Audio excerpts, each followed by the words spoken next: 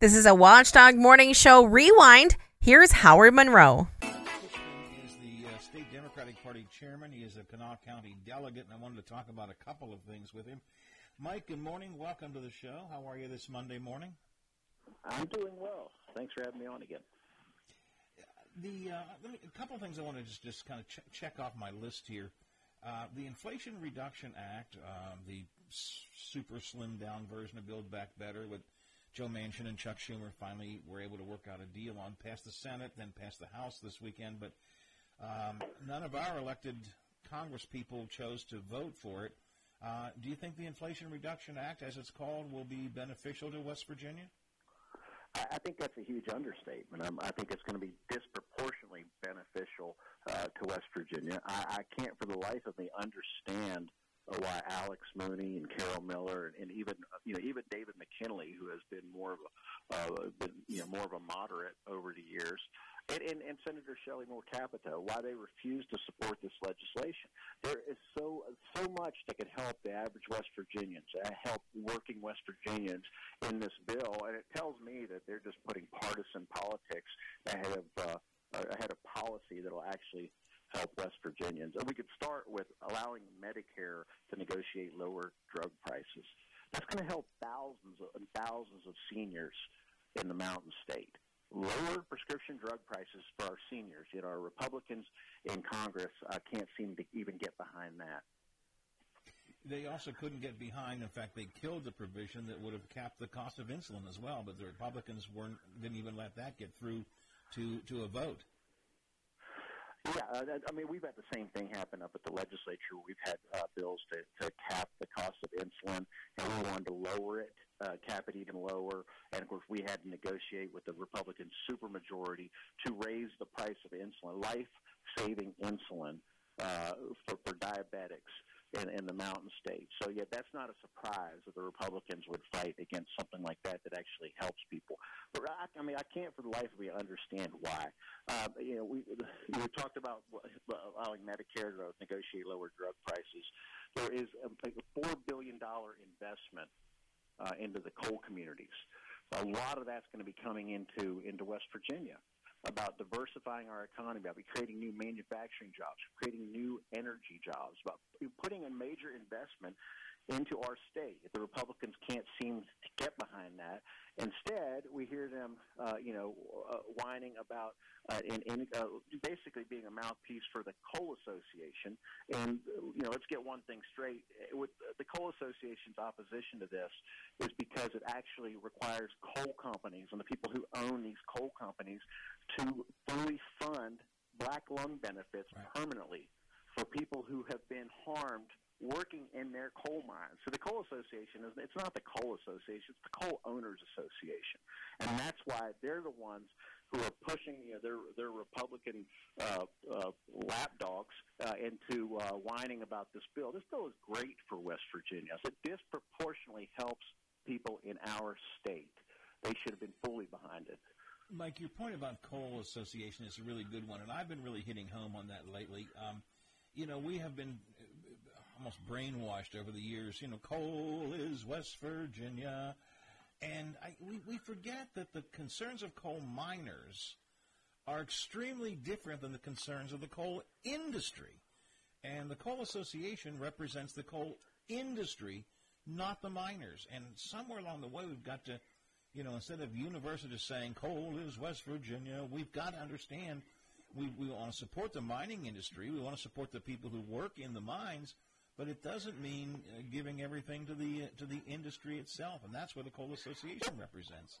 Yeah, but that's the beauty of the Inflation Reduction Act. It actually does help the coal industry. If you want to count into the coal industry, it's the communities impacted by it, the miners and their families, and the coal companies themselves. There's money in here to diversify our energy portfolio, and that means carbon capture. That means putting money into new technology into coal. It doesn't just simply phase out coal. It diversifies, the energy portfolio. It acknowledges the fact of market that, what's going on in the market across the world. And this does, we've done a tremendous disservice to the coal communities in the state by simply putting our head in the sand and ignoring what was going on in the world around us. This puts money into those impacted communities and is going to create more jobs in the energy sector, while fully funding black lung benefits and also putting money into new technology for coal. The bill is actually good for coal. But who doesn't like it? The people are going to have to pay fully fund the black lung benefits. To take care of the people who've been busting their backs working for them for years. That's what they don't like about it. But, Mike, I know this because I heard commercials about this, so I know this to be true. This Inflation Reduction Act is going to put a crushing burden of new taxes on American citizens. Oh, that's the furthest thing from the truth. How it's paid for. Actually, okay, I'm glad you brought this up because there's a lot of great stuff for West Virginia in here, and it's not revenue neutral. It is revenue positive. It actually addresses the deficit because it places a minimum 15% corporate tax on the wealthiest corporations, who we know often skirt their fair share of the taxes through all sorts of loopholes they're able to find. This simply says the lowest you're going to pay, or you're at least going to pay 15%. And working people have been footing the bill for these corporations who've gotten away with paying nothing for years. This is simply a fair tax system that just everybody should be able to agree with. Just cutting out the loopholes, saying these wealthy corporations have to pay at least 15%. Another way that it's funded, it puts a 1% excise tax on stock buybacks when corporations are buying their own stocks. It puts a 1% excise tax. So is it going to raise taxes on their average, on any people? No. Unless you say a corporation as a person. It's not going to raise taxes on working West Virginians. Now, nobody's going to see their taxes go up. And that's what not just pays for the bill, it also puts money towards the deficit. Republicans like to call themselves deficit hawks and say they're concerned about the deficit until they get in power. And then they can't, give a tax break to their wealthy donors fast enough. That's what they do. And that has, the previous administration drove the deficit up. This bill reduces the deficit while addressing inflation. Well, the bill did pass. Both the House and the Senate now goes to President Bush. I don't know where that came from. It goes to President Biden. You had a flashback this morning, Howard. Jeez, I don't know what it is. I live in the past sometimes. President Biden for his signature, which he will get in the near future, and then it becomes law. And it is good for West Virginia specifically, and really it's a pretty good bill across the board for average people. Maybe not so much for the corporations, as you say, who have to fund some of this stuff. And yes, there is a tax increase on the big corporations. It's not an increase; it's just setting a minimum tax standard. So that's a pretty good deal. Mike, I want to shift gears just for a second. Democrats proposed last week that there be not another this time around, but that there be a constitutional amendment to let the voters of West Virginia decide if they want to continue to protect the right to an abortion, essentially. Am I correct about that? Yeah, both the combined Democratic caucus in the West Virginia House and Senate came together to put out a message that, the Republicans have two supermajorities, and they have the governor's office, and they call for this special session. At the last minute, they add abortion. They add the reproductive freedom of women and patients across the state, as part of a tax deal. They add that to the call. Yet with two supermajorities, they're unable to pass a single bill, while the taxpayers, I think, are now up to about $200,000 for this special session. We're unable to pass a single bill. We say this is such an important issue, and the Republicans can't seem to agree on how bad the bill should be. Let's let the voters decide. So let's find a way to put the issue of reproductive freedom on the ballot. The ballots don't get sent off to be printed until much later this month. There is still time. If we were to go back in this week and pass a resolution and put that constitutional amendment on the ballot, it can be done, and we can let the people decide their own fate. The special session is, I don't know what word to use, is basically on hold right now while the abortion issue is still being debated behind closed doors, I guess. Looks like the income tax issue is dead. Are there rumblings of the special session getting back on track at any point, or is it just going to fade away? From where I'm sitting, I'm not seeing them get back on track. I believe our Senator Baldwin, Minority Leader Baldwin, referred to it quite appropriately, the special session, as like a slow motion train wreck. And that's what it came completely off the rails, and I don't see it getting back on the rails. I mean, in the House, they're fighting over who's going to be the next speaker now over this. Yeah. They have not been able to come together on this bill. Like I say, it's too important of an issue to let politicians decide. So we simply call let the people decide. That's what we're asking. Well, I'm sure you've read the commentary today by Hoppy Kercheval at WVMetroNews.com. He takes the exact opposite approach. He says that it's the responsibility. We don't live in a democracy. We live in a republic. We elect our representatives to make these kinds of decisions, and that you are kind of suggesting circumventing the system by going straight to the voters on this instead of letting the elected representatives hash it out themselves. Well, they were unable to do that. We had a special session. The taxpayers are on the hook for about $200,000. With two supermajorities, the Republicans can't seem to decide on just how bad the bill can be. They can't decide if they want to threaten doctors and nurses and healthcare workers with felonies and prison sentences.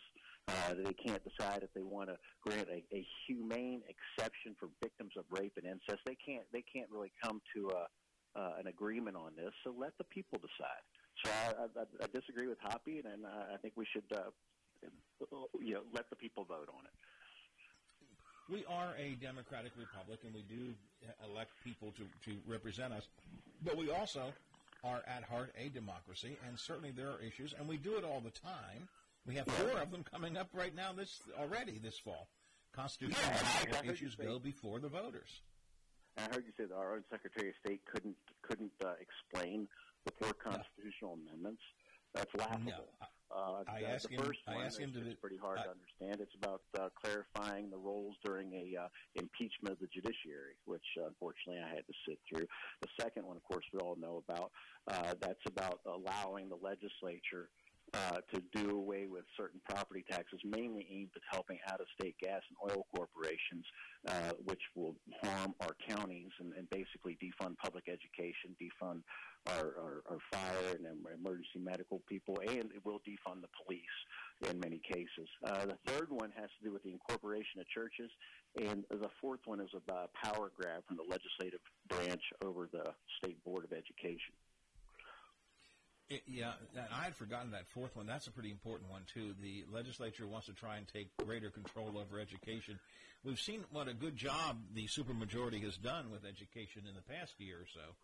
Let's make sure they have greater authority, right? I mean, and the point is, we do vote on a constitutional amendment. We do vote on issues. We voted on, county by county, we allowed the people of West Virginia to vote on Sunday hunting. We have voted in certain counties where there are racetracks on table games. Mm-hmm. We have voted on Sunday alcohol sales. We do allow the people to decide, and especially in the case of, the reproductive freedom of more than half of our citizens here in West Virginia, and the Republicans can't seem to figure out just how bad to make the bill. Let the people decide. That's all we're saying. Mike, isn't it a bit of a gamble, though? I mean, the truth of the matter is, in a deep red state like West Virginia, you put that on the ballot, they may very well overwhelmingly vote down the proposal you make. But the people will have that decision, not politicians down here in Charleston. So you're willing to roll the dice on that? I call it democracy. I don't call it rolling the dice. I say letting the people decide. I think that the Republicans are gone way past where most people are on this. Most people don't want to see a complete and total ban on abortion, and that's what the Republicans are working on right now. Most people want to see at least humane exceptions for victims of rape and incest. The Republicans in the House couldn't seem to figure out how to they couldn't come together on that. In the Senate as well. The Republicans in the House wanted to put the threat of criminal penalties, prison sentences on our doctors, nurses, healthcare workers. We have too few doctors in this state already. The Republicans want to put them in prison.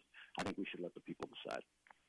Yeah, all right. Well, it's going to be I don't know where we're going next. So So the special session may or may not get back in, but we're not that far away now from the regular session. Another couple of months, and you'll be gearing up to get back into Charleston again. Thank God we have an election before that, so maybe we'll have a slightly different cast of characters up here next year to be able to actually work together and pass a bill. It's going to be interesting to see how it plays out. All right, Mike, I appreciate your time this morning. Anything else you wanted to share with me before I let you go? Just wanted to let people down here know, if anyone's in this part of the state, we've had some really heavy raining overnight. It's been flooding in the Kanawha and Putnam, other parts of the state. I saw some pictures from over in Fayette County. I just want people to be very careful as they're traveling. And, if you see high water, do not attempt to drive through it. I just want everybody to be safe, and I'm praying for everybody that's affected by these rains last night. All right. Mike, thanks for your time this morning, as always. I know we'll talk again in the near future. I appreciate it. Thank you so much. Listen to more interviews and rants from the Watchdog Morning Show with Howard Monroe on Apple Podcasts.